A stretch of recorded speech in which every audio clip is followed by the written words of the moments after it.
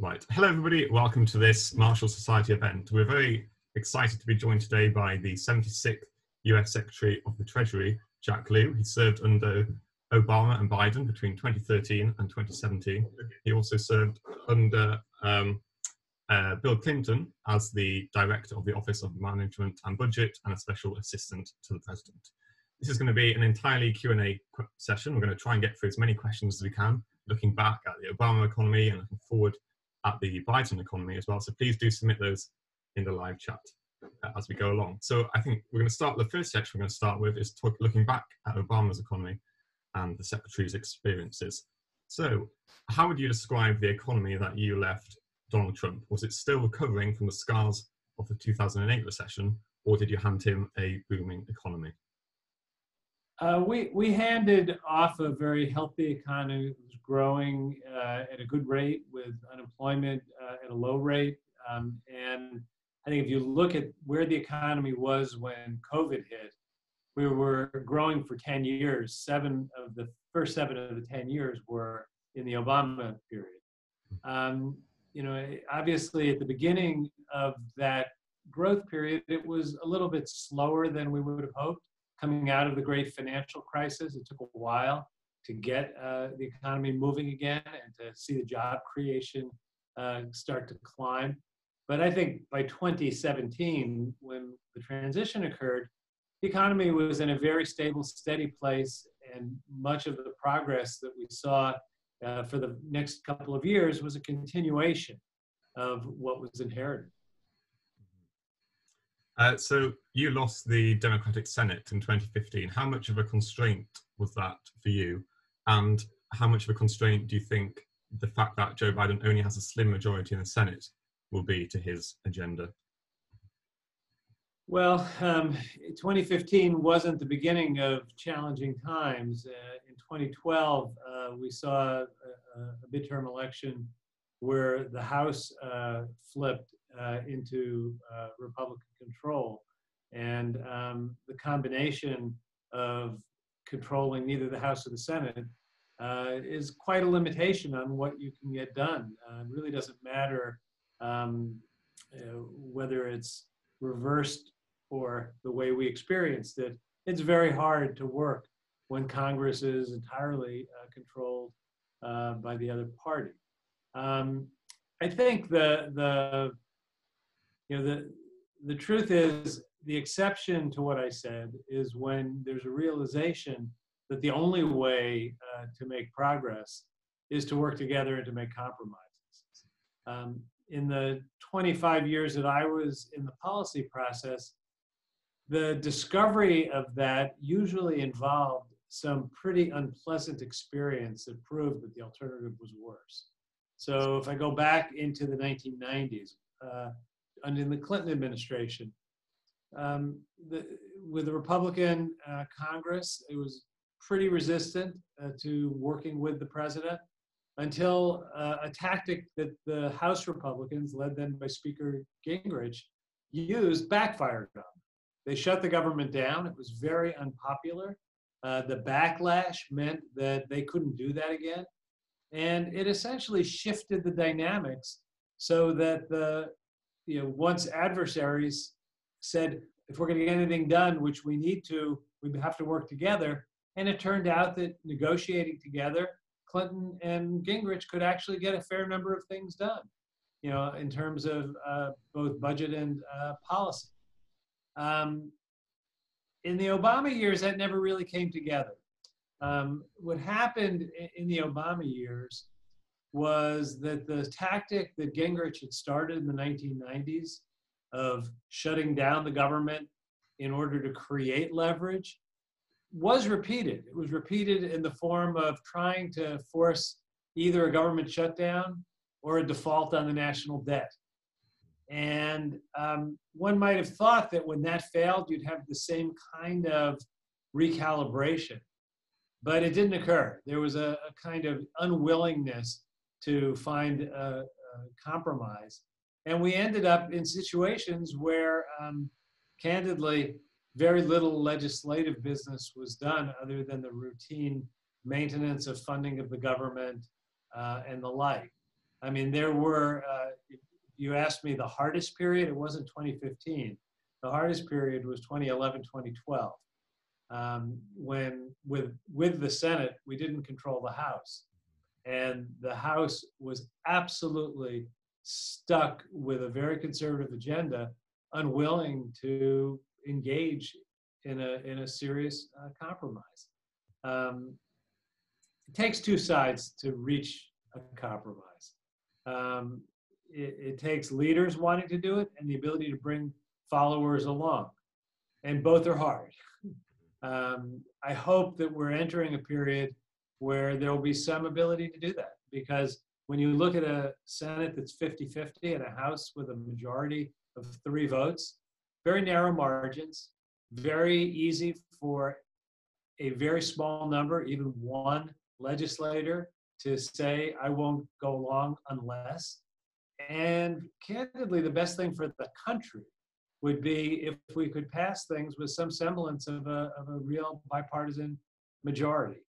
I don't think we're going to see overwhelming bipartisan majorities, given the highly polarized state of affairs today.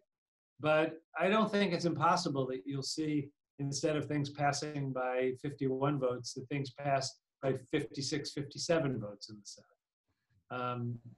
As a practical matter, the difference between winning over the 2 most conservative Democratic votes and satisfying, the 5 or 6 most willing Republican votes is not a substantive issue, it's a political issue. A common criticism of Obama was that he led to a large buildup of debt. How problematic do you think the government... I couldn't hear you. Under Obama, a common criticism is that he led to a large buildup of debt. How problematic do you think the government debt issue is to the US? So I think if you look at the management of the debt and the deficit under Obama, he actually did the opposite. He inherited an economic crisis and a budget crisis where the debt as a deficit as a percentage of GDP was climbing to roughly 10%. He stabilized it at 3%, which in budget terminology is basically just the cost of servicing the national debt. So spending on new things wasn't adding to the deficit. That was way out of whack before COVID, because the Trump administration with Congress did tax cuts and spending and didn't pay for hardly anything. And the deficit as a percentage of GDP was growing. And then it went crazy after the COVID crisis. So I actually think we left a very sustainable, stable fiscal path. The debt as a percentage of GDP is now much larger than it was at the end of the Obama administration. And even now, it's not an immediate crisis. If it continues to grow at this rate, it could become a crisis. But the debt as a percentage of GDP was not, it was in the mid 70s at the end of the Obama administration.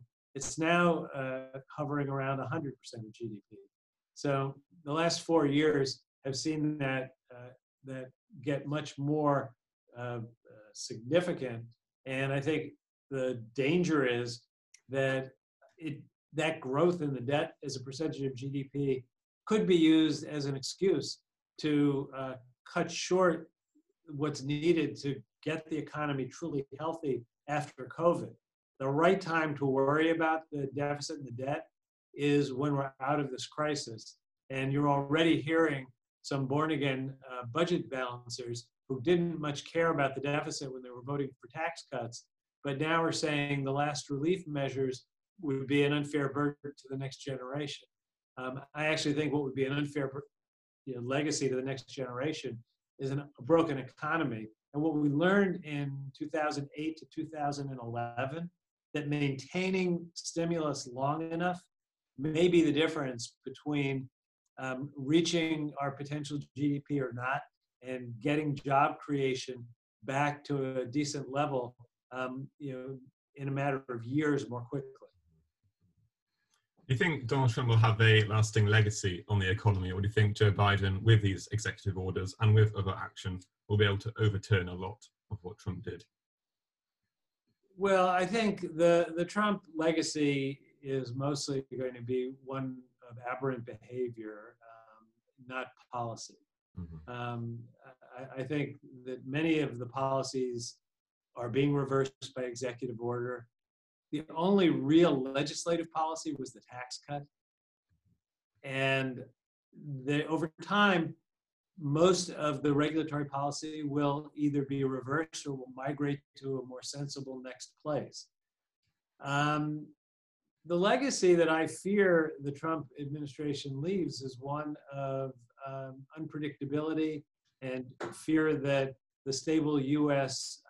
Presence in the economy and the world may or may not be something that can be relied on.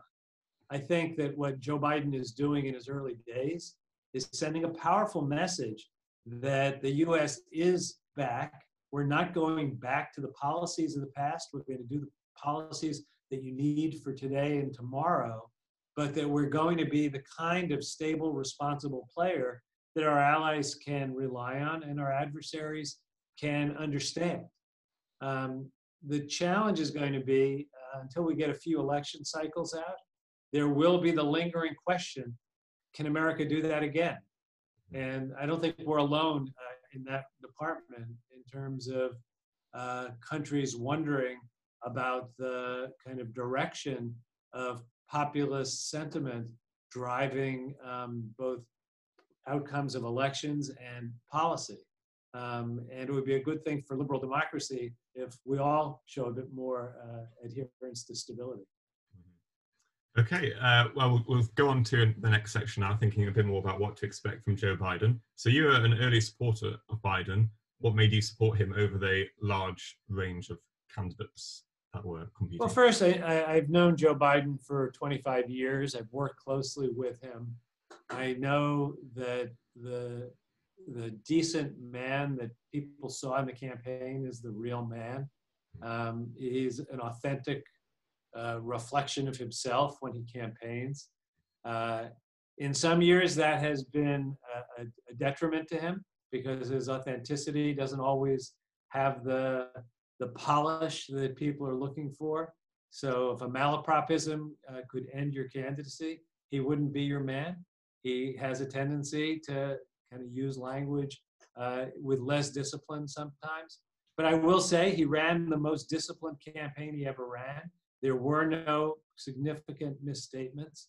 And his fundamental decency and his pledge to bring the country back and to restore the soul of America was what the election was about. I think as far as policy goes, he was articulating a kind of sensible center-left view, understanding the need to pull from not just the center, but leaning in both left and right directions to try to bring people together. And, candidly, I made the assessment, in the fall of 2019, that he was our best chance to win the election. And the most important thing, whatever people's loyalties to other candidates might be, was having a successful candidacy. So I was all in. So people are probably aware about Joe Biden's policies, but when working with him, what impression did you get about his economic instincts and his vision? Do you think he's more likely? I'm sorry, I just couldn't hear you. Oh, what signals when you were working with him did you get about his economic instincts and his vision? Do you think he's more likely to be cautious, or is he more likely to be ambitious? So he has a tendency towards both, in the sense that he thinks ambitiously and he legislates cautiously. He legislates trying to bring people together. The two are not inconsistent. You go into a legislative negotiation with a vision, and your ability to manage in our system and get results is very much a function of understanding where a consensus can be formed, where your votes come from and where enthusiasm can come from. I think when you look at his instincts on economic and social policy, let me start with economic policy. He was always very focused on making sure that we worried about, you know, the bottom to the upper middle, not just the middle to the bottom.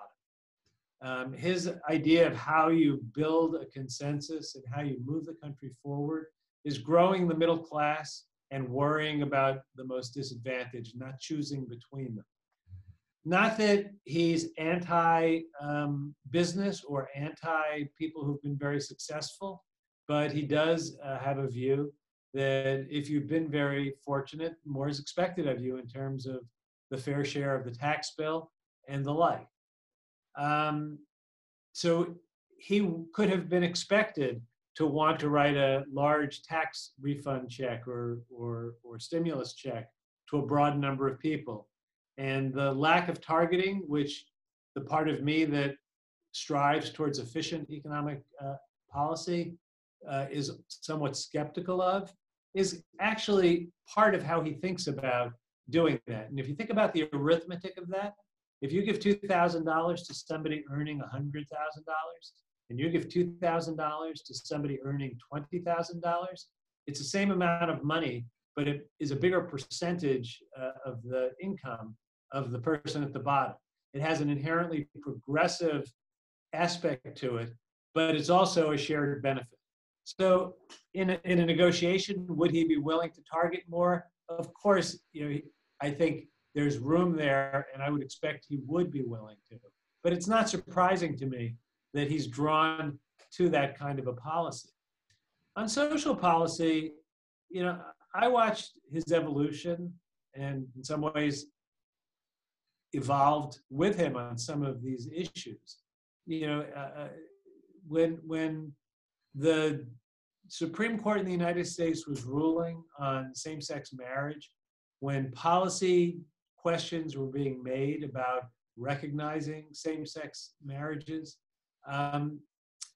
he moved quite quickly after a long period when he realized that the world had changed. And he quite passionately described it in terms of watching the change through the eyes and experiences of his grandchildren who were going to school with kids who grew up in different kinds of homes than he knew when he was going to school. And that there were homes that were loving homes with two parents, even if they didn't reflect the traditional family that he grew up with. That was the kind of way Joe Biden changes his view. I'd say on issues related to the kind of reckoning on race in America today, he didn't have to come from a place where he was in any way late to the recognition that there was an issue. But he saw the urgency of the moment when the George Floyd killings and the killing and the protests afterwards changed the way the issue was being debated, not just in communities of color, but in across American society, from corporate boardrooms to newsrooms to public arenas. And I don't think it's an accident that he is holding on to that set of issues, not just because of the people who voted for him, though obviously people are conscious of where their political base is. It's because it is a moment, not unlike the moment that Lyndon Johnson found himself in the late 1960s, where something significant could happen in this country if it's managed with real political leadership. So, that's a long way of saying the way I see him acting is consistent with the person I've known for a very long time. Yeah, he's brought in quite a lot of Obama administration officials as well. Do you think he's likely to be a continuity of Obama, or do you think he's more likely to diverge? I think on many, many issues, 4 years and a reconsideration of where are we today will make a difference in terms of policies. Our economic situation is different. The geopolitical landscape has changed. There are many things that if the same people who were making decisions from 2009 to 2016 were to look at them again, and in some cases that is in fact what is going on, they would see things quite differently just because you have to take a fresh look. I always found, as somebody who was in government, for 3 separate chapters, that one of the benefits of going away and coming back is it frees you to take a fresh look. It frees you not just to look at what did you say on this issue last month or last year, but to say, let's look at it from the facts that we see today and what is the right answer for today. I think the people that he's chosen for the administration who have served in the Obama administration are going to be doing that, whether it's on how does the U.S. Reclaim its place with its alliance partners, to how does the U.S. deal with competitors or adversaries. He's not just going to take a page from January 2017 and go from there. He's going to look at where we are today. And I don't think his values have changed. I don't think the people serving with him, their values have changed. But the situation is different. So on China, for example, they will come up with a policy for China that makes sense in 2021, which is not the same as what you would have come up with in 2013 at the beginning of Obama's second term, or certainly in 2009 in the middle of the great financial crisis. We've got a question about the US COVID stimulus plan. Would a 1.9 trillion stimulus plan lead to high inflation, and would that be a problem? I had a little trouble hearing you. Sorry. Would a 1.9 trillion stimulus plan, would that lead to high inflation, and would that be a problem?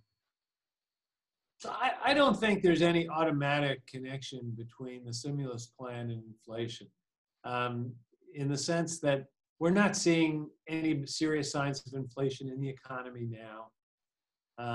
Interest rates are remaining in the near zero band, and you're seeing a little bit of movement in the 10 and 30-year numbers, but they're so far from 2% interest rates that interest is, costs are not likely to be the driver.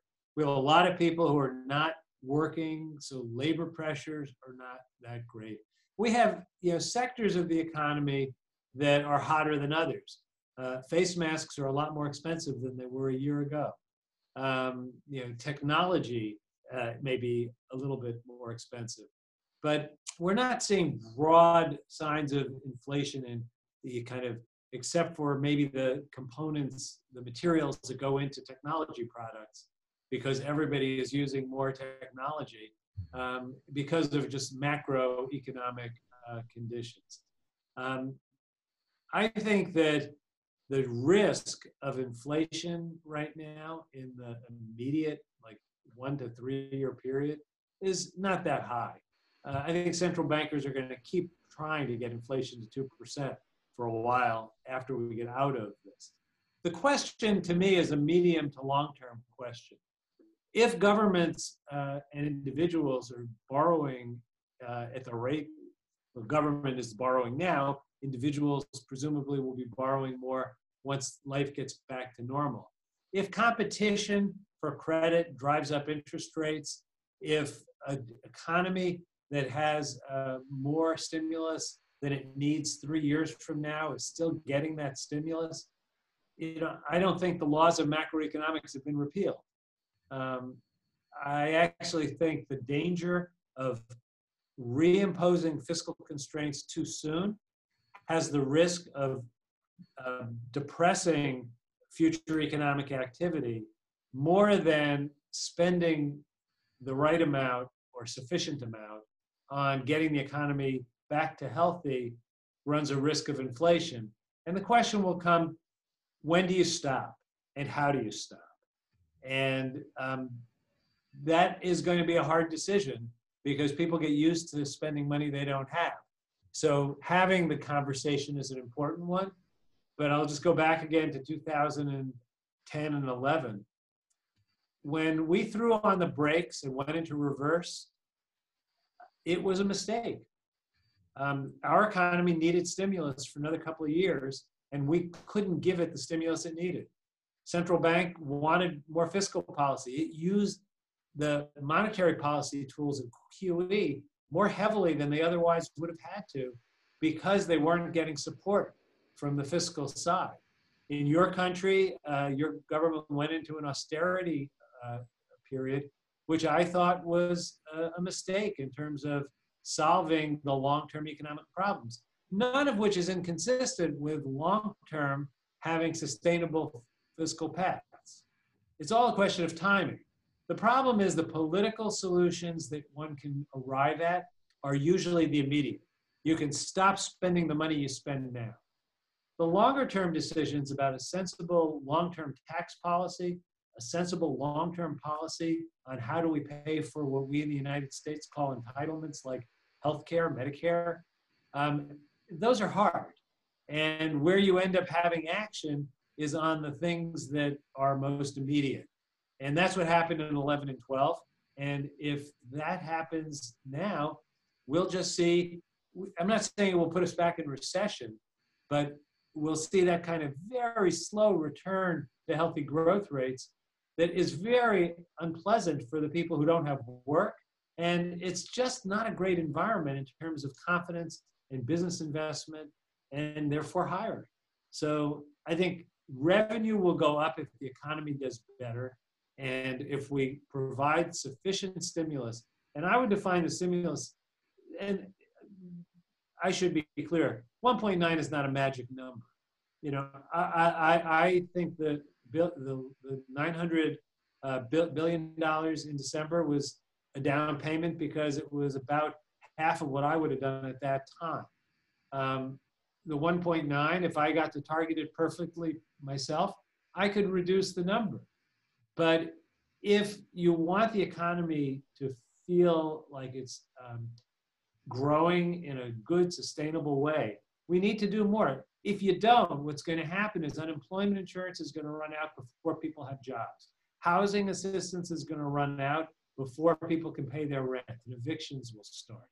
State and local governments will run out of money, and there'll be layoffs.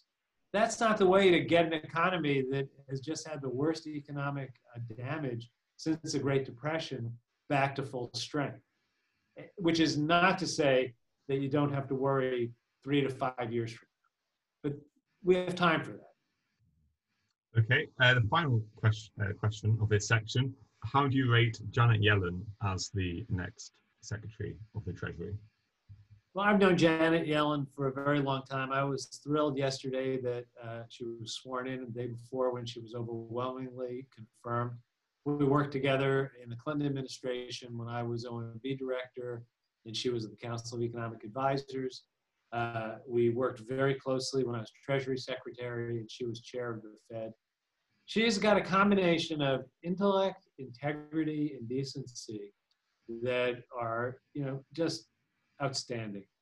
And she's a teacher par excellence. She explains clearly and she listens well.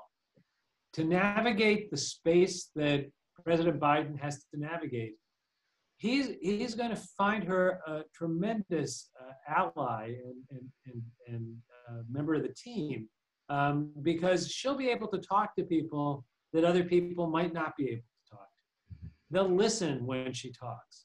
They may or may not come over, but until people listen, they're never going to come over. If your goal is to persuade, having somebody with that kind of capacity is very important. And I think she brings to the Treasury a combination of technical skill and values that are just right for the moment. As a labor economist, she will always be focused on what do the macro policy mean? What do the macro policies mean in terms of the job opportunities for people working their way up? On an issue like climate change, which is frankly more central on Treasury's agenda than it has ever been before, she's going to help drive that discussion forward to use all the tools. Every Secretary of the Treasury comes with a more developed set of skills in some of the areas than others. I don't think anyone who's ever come with 100% experience in everything. She may have the most experience in the most areas of any of the people I know who've moved in there. On green policy, we've had a question from our viewers. How can the new administration pursue ambitious climate change policies, given the long-term payoff and powerful internal opposition? Well, I think the challenge is not the long-term payoff. The challenge is where you were a few moments ago, a very thin margin in the Congress. So the question will become, how much can they do by executive action, and what, if anything, can they do by legislative action? I think that they're moving quickly on the executive front, but many of the things that have the most substantive effect aren't things you can do by executive order in a week. It's going to take a year or two for some of these rules to work their way through the system. I think he's got good people in place to develop policies to do that. I think the real question is, to what extent can there be a conversation with Congress to reach a consensus on some of the things that can only be done through legislation, and in doing that, find a way to create some sense of permanence in the policy, even in the things one could do by executive action, but which are more subject to change if the political pendulum swings. I think the jury's out on that. You look at the Senate, I don't know if you have all 50 Democrats in the same place. I mean, I'll just say, and I don't mean this critically of him as an individual, one of the 50 is a senator from coal country, West Virginia, who has different views on some of these issues than many other Democrats do.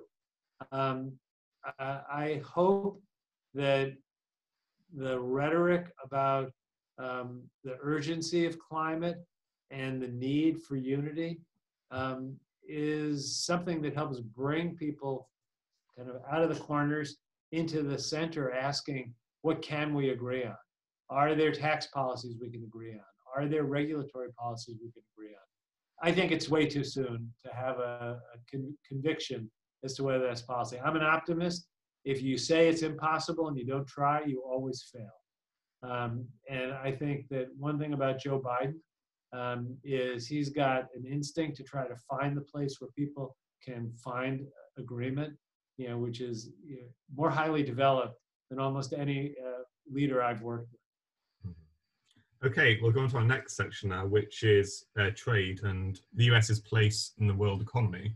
So it seems in recent years, the conversation in the US has changed quite a lot, and there's now a lot more hostility towards China. Joe Biden described the relationship, I think, as competitors between the US and China. What do you think the US's economic relationship should be with China?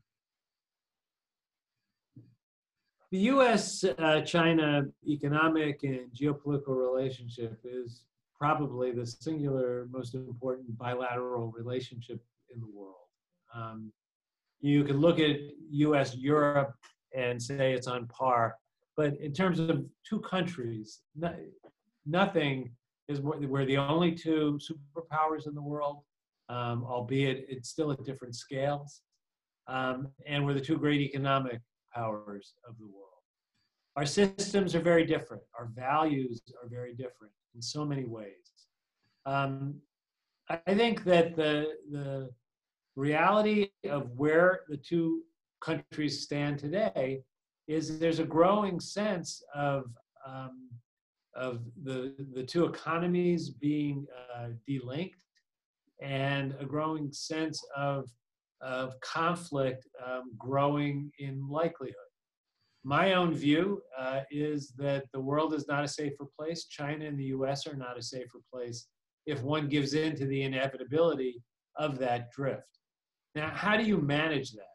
I think you manage it by being very clear and tough about the things that you feel are most in your national interest. So questions of national security, whether it's geopolitical issues like freedom of movement on the seas, or technology issues like the ability of a potential adversary to go into your data systems in a way that could hurt you. You have to look at those issues and be clear-headed about them and tough where you need to be tough. I think what's going to change for sure is the tone of the conversation will change. You will not hear President Biden or any of the people who work for President Biden using ugly language to talk about other countries of the world. They kind of, sound like racial slurs more than they sound like geopolitical positions. That's just not who he is. It's not who his team is. That ought not to be confused for weakness, because you may see more constancy of purpose. So you take an issue like human rights. I think that's a serious issue that this new administration will have to deal with. Forced labor in Xinjiang, what is and is not happening, in places like Hong Kong. Those issues are going to matter to the new administration. Fair trade, fair competition. There's not a lot of space for this administration to look the other way if there's either dumping or unfair subsidies or currency manipulation. The challenge is going to be, with all of those things, how do you then not be on the inevitable path towards conflict? Well, here's a few things that are already happening. Re-engagement in Paris. Paris was a place, Paris Climate Accord. Paris was a place where the US and China in the Obama years were working together. We can again work together. Re-engaging in the WHO. If you had said to me 5 years ago the United States might withdraw from the World Health Organization, it wouldn't have crossed anyone's mind. If you had said, does the World Health Organization need to be reformed? Of course, people would have said, yes, there's things we ought to do. Well, the goal of reforming things like the World Health Organization or the World Trade Organization are things where the US and China may well be able to engage in a conversation. Fundamentally, I think what's going to change is that the dynamic should not be US v. China, US v. China.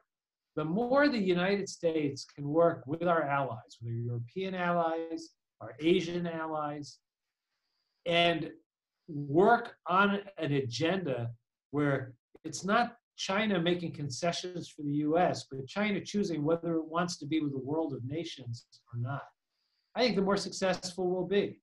China is very pragmatic.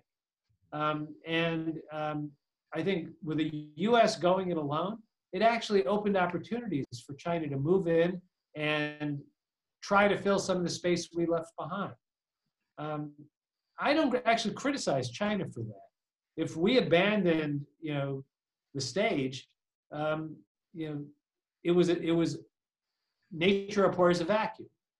I think that when you look at who most of the countries of the world would rather be allied with, look at the COVID vaccine.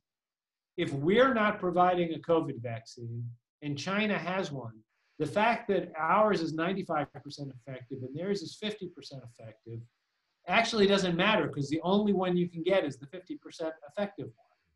If the US is a reliable partner making a 95% effective vaccine more broadly available, I think we remain the driving force in the world.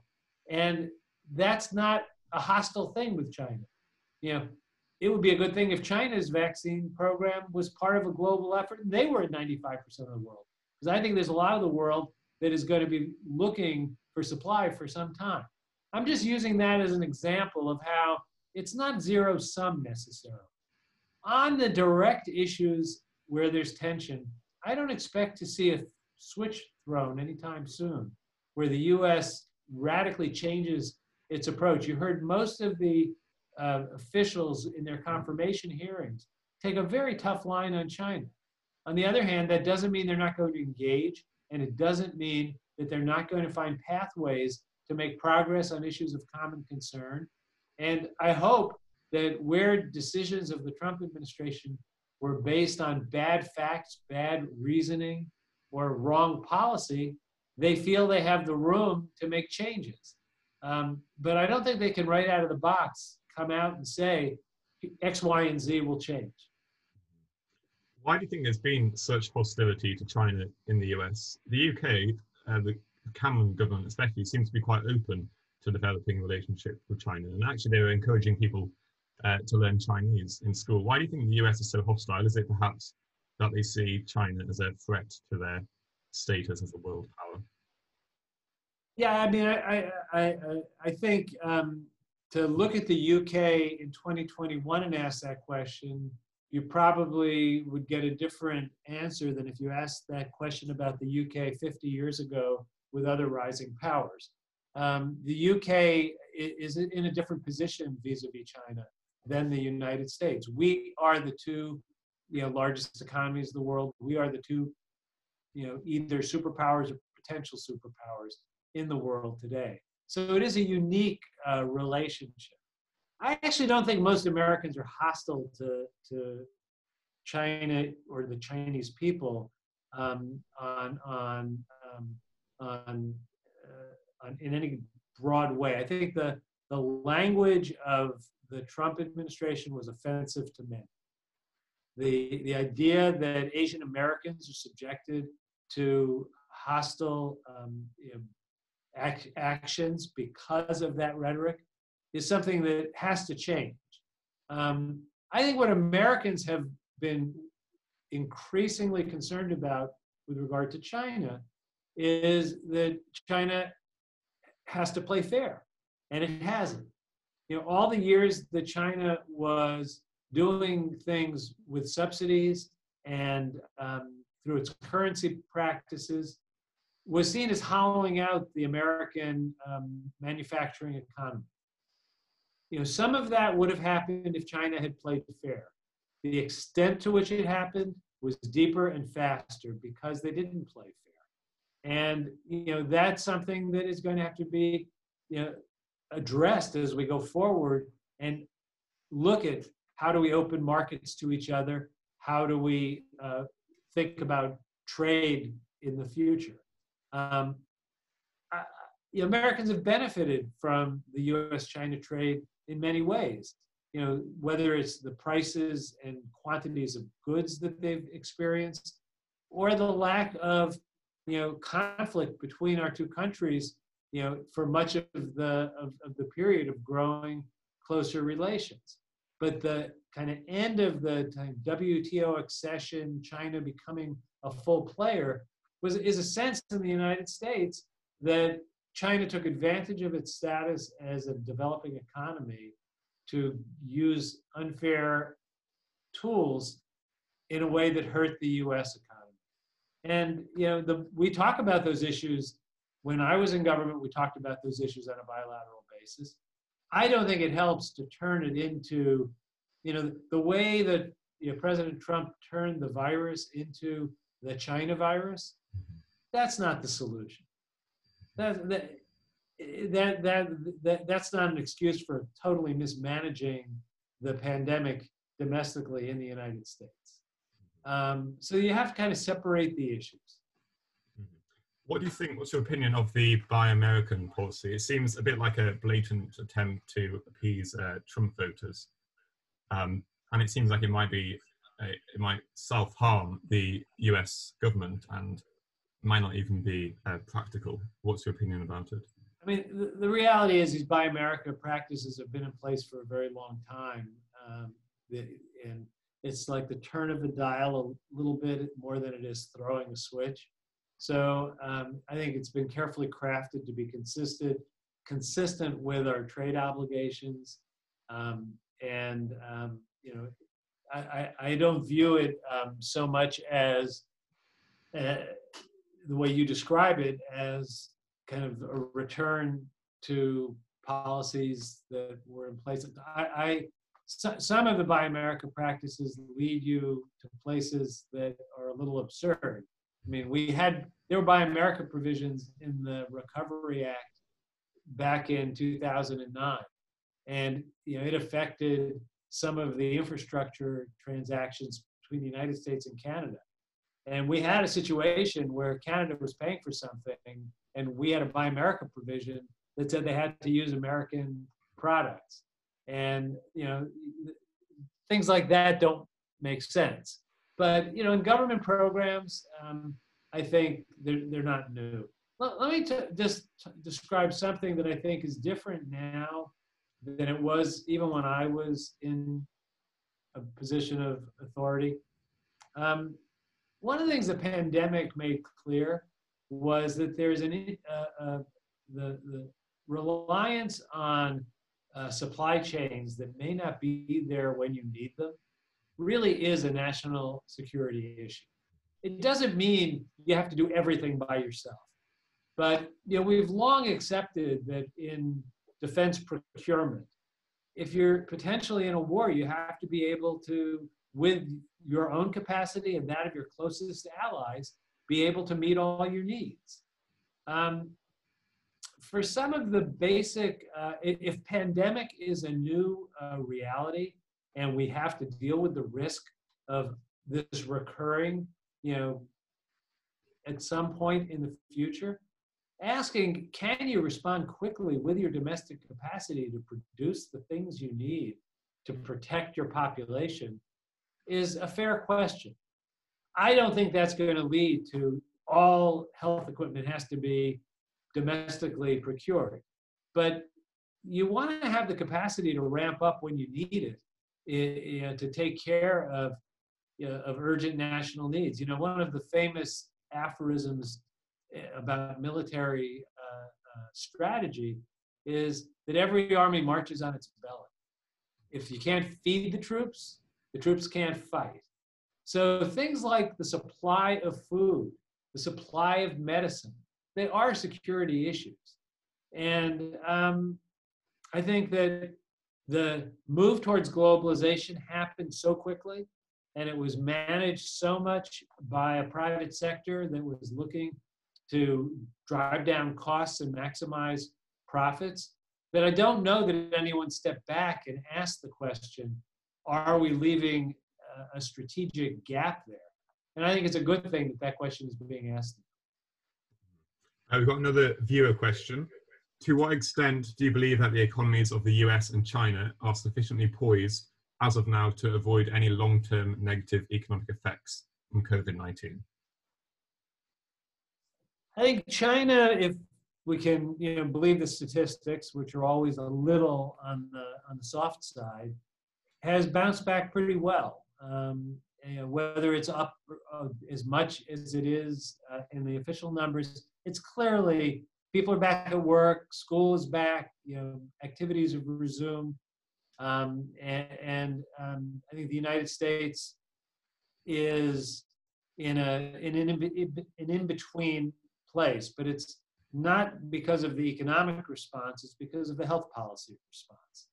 Until you can open your economy up fully, economic policy alone isn't a substitute for people going to work. It isn't a substitute for people going to school. I mean, you can do wage replacement through unemployment insurance, but you don't get productive output from that. And for young kids who are losing a year or two of normal educational development and growth, there's going to be a challenge that's different in the United States than in China, where it was a much shorter period. China did a poor job at the very beginning. They got their hands around it. How did they get their hands around it? They have a very authoritarian system, and you followed the rules, and there were no questions asked. We have a very decentralized system where there's a lack of comfort making a lot of absolute rules, and we didn't until a week ago have a president who was willing to push that to the limit. I think the fact that we're now seeing national policies put in place, national leadership being put in place, the United States will get back to a much better place. But the last year is going to leave a hole in the economy that it takes longer to fill, and there's a tail in terms of the human cost, both in terms of getting people back to work, getting people caught up in school. I don't think these are unsolvable problems, but much of it was self-inflicted because of what I saw as a both incompetent and irresponsible way that the disease was managed.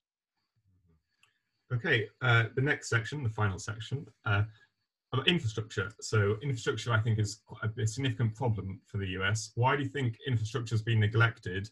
And do you think infrastructure problems are maybe a symptom of the short-term nature of US politics?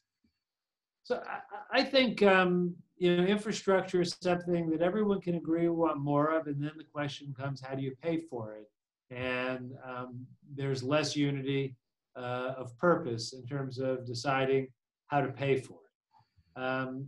I think we've seen, look, the history of the United States was massive investment in infrastructure that led to the kind of dynamic economy in many periods, but most recently from the 50s, through the 20th century.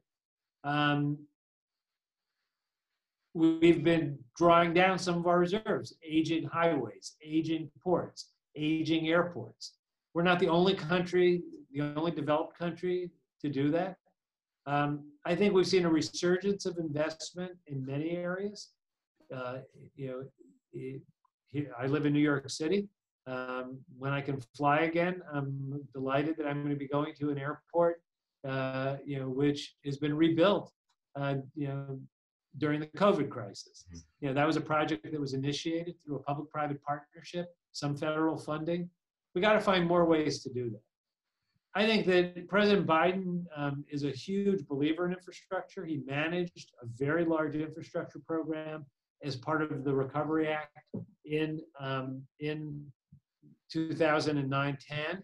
And I think he's going to look for the largest infrastructure investment he can get a broad consensus behind. If we do part of it as a recovery package and don't have to pay for it because it's stimulus, that will be easy but smaller. The challenge will be to build a consensus to say, we need this not just for 2 to 3 years, we need this for 5 to 10 years. And we need to pull everyone together and say, here's how we're going to pay for it. That's going to be harder. It's not so much the short-termism as it is the kind of political difficulty of in a world where from the 1990s until the COVID crisis, mostly things like this had to be paid for, with the exception of things like the Recovery Act during the Great Recession. That's where the stumbling block has been. It's not that if you don't want to raise the gasoline tax and you don't want to have an energy tax and you don't want to cut social spending and you have to pay for it, the amount of infrastructure you can afford tends to be reduced. I think there's a growing understanding of the need for the investment. I think there's a growing impatience with the inadequacy when people get stuck in traffic because the roads are inadequate, or the experience at an airport feels more like a nightmare than a good dream. And I think the public is open to dealing with this. I think leaders have to be willing to do some hard things. And maybe that's a long-term ish question, because the benefits come at the end of the road. You pay the price for paying for it at the beginning of the journey. And that's where the kind of rubber hits the road, so to speak. Mm-hmm. How important was infrastructure for Obama? Was it a top priority for him? Well, it was a critical part of the Recovery Act. It was hundreds of billions of dollars, which at the time seemed like a lot of money. And it was the largest stimulus package since Franklin Roosevelt in the Great Depression. It's only because of the massive, scale of the COVID crisis and response that those numbers no longer seem large. There was a highway investment program. Candidly, we came close to funding a much bigger infrastructure initiative using the opportunity to reform our tax system to combine infrastructure with a rewrite of our tax code. In the end, that didn't come about, my view, because Republican legislators didn't really want to have that kind of a historic accomplishment on President Obama's scorecard. And sadly, when there was a Republican president and a Republican Congress, they rewrote the tax code and they used all of the space they had to cut corporate and individual tax rates, and they didn't invest anything in infrastructure. Had they invested something in infrastructure, they probably could have had a bipartisan bill.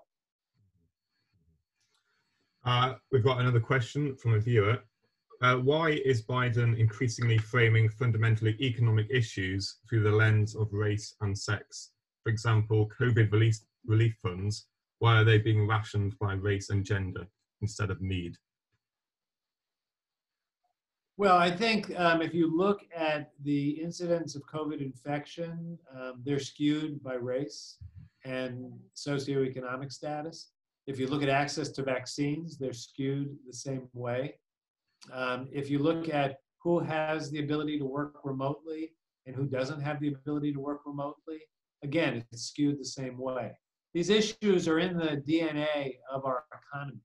And if you didn't do something about it, we could deal with the kind of top line of responding to COVID and not respond at all to any of those underlying inequities. I think sadly, coming out of COVID, the income inequality issues and wealth inequalities that pre-existed are going to be worse, not better, because of the fact that the incidence of burden is not being borne equally. So I actually think it would be highly short-sighted to deal with this just as a macro issue. One has to look at how it is distributed. If you ask why is trade policy hard to sell in the United States, I think the answer is it doesn't matter if you can convince people that the top line for US GDP growth will be better. If they think that as it flows through the economy, it's all going to go one way and that it is not going to go to the bottom of the middle. So I think these issues are related. Okay, we'll finish off with one question then. We're just about reaching our time.